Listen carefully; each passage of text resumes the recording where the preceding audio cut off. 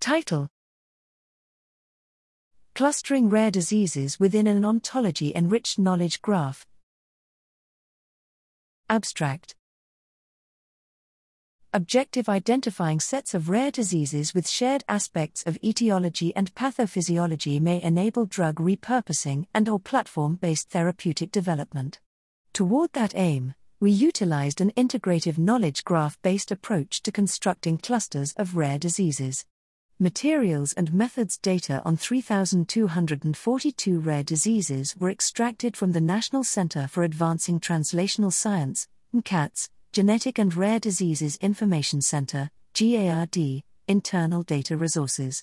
The rare disease data was enriched with additional biomedical data, including gene and phenotype ontologies, biological pathway data, and small molecule target activity data, to create a knowledge graph, KG. Node embeddings were used to convert nodes into vectors upon which k-means clustering was applied. We validated the disease clusters through semantic similarity and feature enrichment analysis.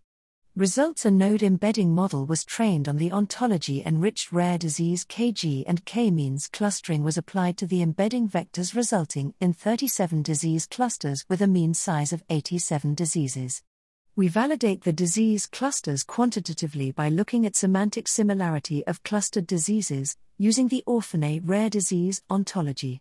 In addition, the clusters were analyzed for enrichment of associated genes, revealing that the enriched genes within clusters were shown to be highly related. Discussion: we demonstrate that node embeddings are an effective method for clustering diseases within a heterogeneous KG. Semantically similar diseases and relevant enriched genes have been uncovered within the clusters. Connections between disease clusters and approved or investigational drugs are enumerated for follow-up efforts.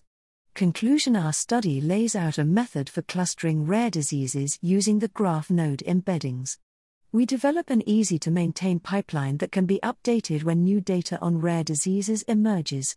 The embeddings themselves can be paired with other representation learning methods for other data types, such as drugs, to address other predictive modeling problems. Detailed subnetwork analysis and in-depth review of individual clusters may lead to translatable findings. Future work will focus on incorporation of additional data sources, with a particular focus on common disease data.